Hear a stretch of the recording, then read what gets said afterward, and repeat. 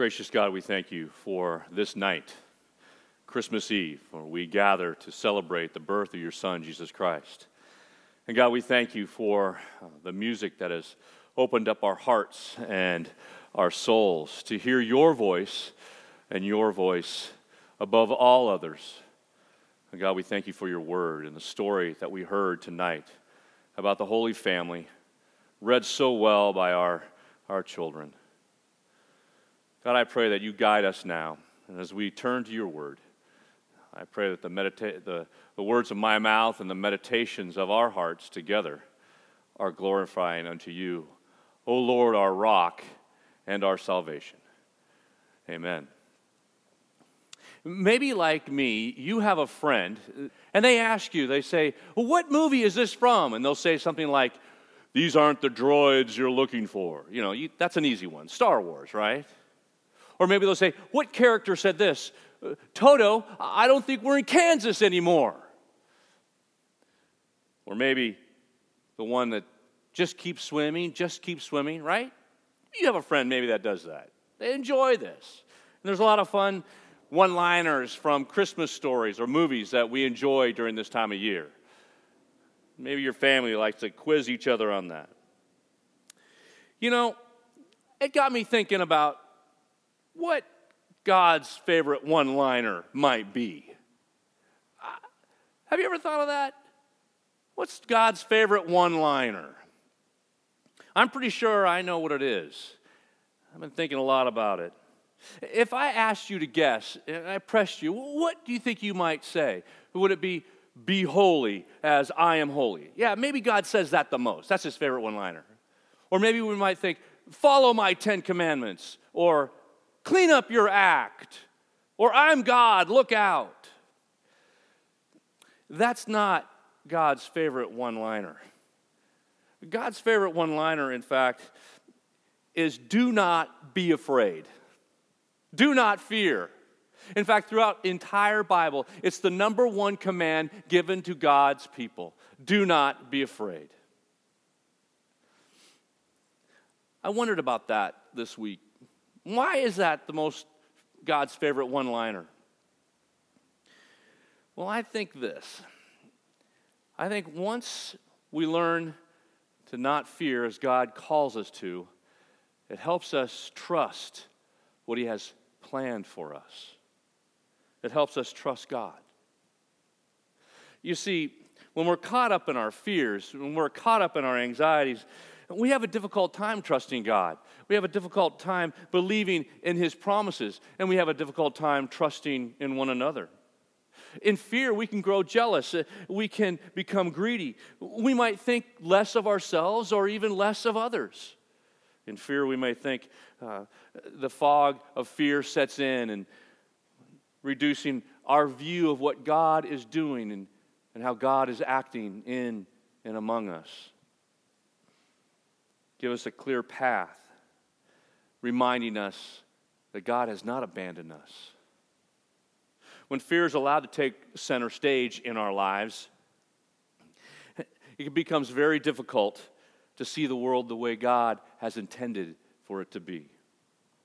When we live in fear, or at least for me, it's difficult to appreciate and value what God has provided for me. In fear, I grow less grateful. In fear, I grow suspicious rather than welcoming. In fear, we would rather complain than encourage. In fear, we would rather be grumble than be thankful. The good news is that God knew this and knew that we needed to be reminded over and over again not to fear. Even in the middle of the story of Jesus' birth, he says, do not be afraid, over and over again. Often God uses messengers to send that message, do not fear, to share his favorite one-liner. We heard it tonight. This one-liner in the Christmas story, do not be afraid, do not fear, is mentioned more than 4 times directly and 3 times indirectly in the story of Jesus' birth. It starts with Zechariah, that old pastor who's leading worship. The angel says, do not be afraid, Zechariah. It weaves its way all the way to an open field where the shepherds are. And the angels say, "Do not be afraid," to the Magi, to Mary, to Joseph. And throughout the birth story of Jesus, we learn three important reasons or things that help us understand why God keeps sharing that. Do not be afraid. And why we can trust God's statement. The first is that we can trust God when he says, "Do not fear," because he meets us where we are. He meets us right where we are. It happened for the shepherds. Remember, they're out in the field, and the angel's instructions to the shepherds, "Do not fear, but go see for yourselves." It wasn't, "Hey, before you go see the King Jesus, I want you to clean up your act. I want you guys to go take a shower. You've been living outside. You smell like a smoke fire. Go clean up." You know what? You guys, when you get your lives in order and figure it all out, then you can go see the baby Jesus. No. God invites them just as they are into his presence, to be welcomed, to be invited, to be witnesses of the birth of God's only Son.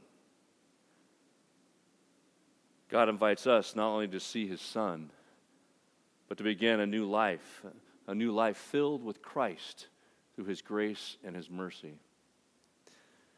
God meets you where you are. Perhaps God comes to you through the voice of a friend. Or maybe you went on a walk and you've seen through God's nature and you've been reminded of God's love and grace in your life. He calls you just where you are. Maybe it's silently in a voice. God comes to you in dramatic fashion, delivers you from calamity, heals you, and reminds you that he has not abandoned you. Come as you are. That's how we know we can trust God when he says, "Do not fear." We also know we can trust God when he says, "Do not fear," because God comes to us in the least threatening way imaginable. The least threatening way imaginable. A baby, he doesn't show up with scare tactics. He doesn't come flying in with intimidation or bullying.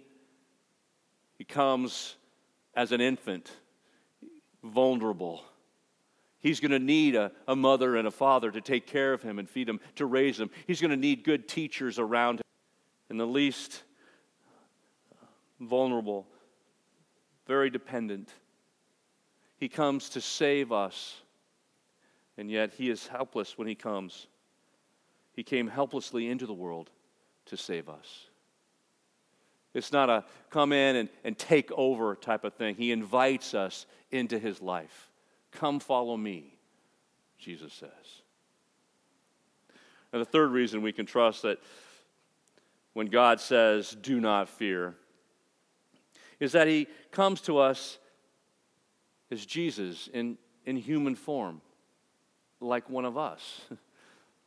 From an ordinary background, born to a peasant family, born in a simple manger. There's farm animals there. It's noisy. There's shepherds. They've come to witness the birth of the King. This is not what the world may expect for a king to arrive into the world, the Son of God. Perhaps we would find it easier if he came to royalty and he was born into a palace and pageantry and spectacle. And maybe we would come to a clear understanding or believe that better. But no, he's come and born among us. You know, when Jesus started teaching and preaching, in his own town, they had a difficulty believing that he was the one. They said, "Him? That guy? The carpenter's son? No. Nothing extraordinary. But he comes to meet us in the ordinary."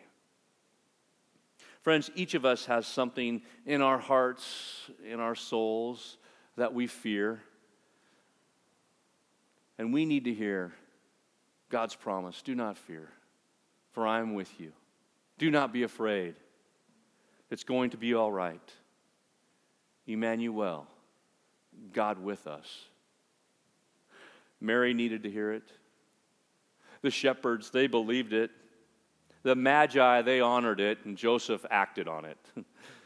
And you and I on this night are called to follow it.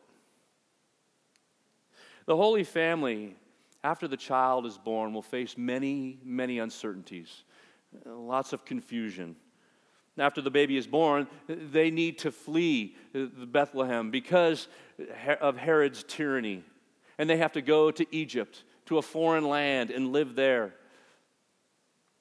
They will have to find their way back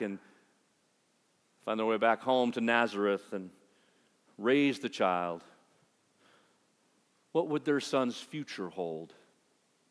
All this created anxiety and fear, like any new parent and a newborn. Likewise, we all face uncertainties, especially this time. We all wonder, we question. The world is changing so much. What will the world be like once everybody has an opportunity to get the vaccine? How will we regather? How will we lead our lives in this post-pandemic world that we all are anticipating? Will it be the same? We will have a choice. We can shudder in fear, or, like those in the Christmas story tonight, we can hear God's voice and hear it clear. Do not be afraid, for I am with you. I have not abandoned you. I will guide you, and I will provide for you through my Son, the Savior, and I will deliver you. God is with us. He's with us in our daily lives, whatever uncertainties we face, or confusion or disillusionment, the doubts we might face. And from the story, we're reminded when God says, do not fear, we can trust that. We can trust it because God meets us right where we are at. We can trust it because He doesn't come with threatening words or brandishing weapons, but rather He comes helplessly into the world to help us. God comes into the world as a human being that we might know God and that our relationship with God might be reconciled through His Son, His one and only Son. And God sent His Son into the world not to condemn the world, but that the world might be saved. So, dear friends, on this night, as we gather together to celebrate the birth of our Savior, do not fear, for God is with you. God is with you even now, speaking to you even now through the power of the Holy Spirit to your soul. Do not fear, for I am with you. We were reminded at the beginning of the service and the lighting of the Advent wreath that the center candle represents the Christ candle. It's the white candle. And as we have that lit this evening, we were gonna sing Silent Night together. So maybe in your homes where you are, you can have a candle and maybe share that with your family. But we've come together on this silent night to be reminded, do not fear, dear friends, for God is with us through the power of His Son, Jesus Christ. The light of the world has come.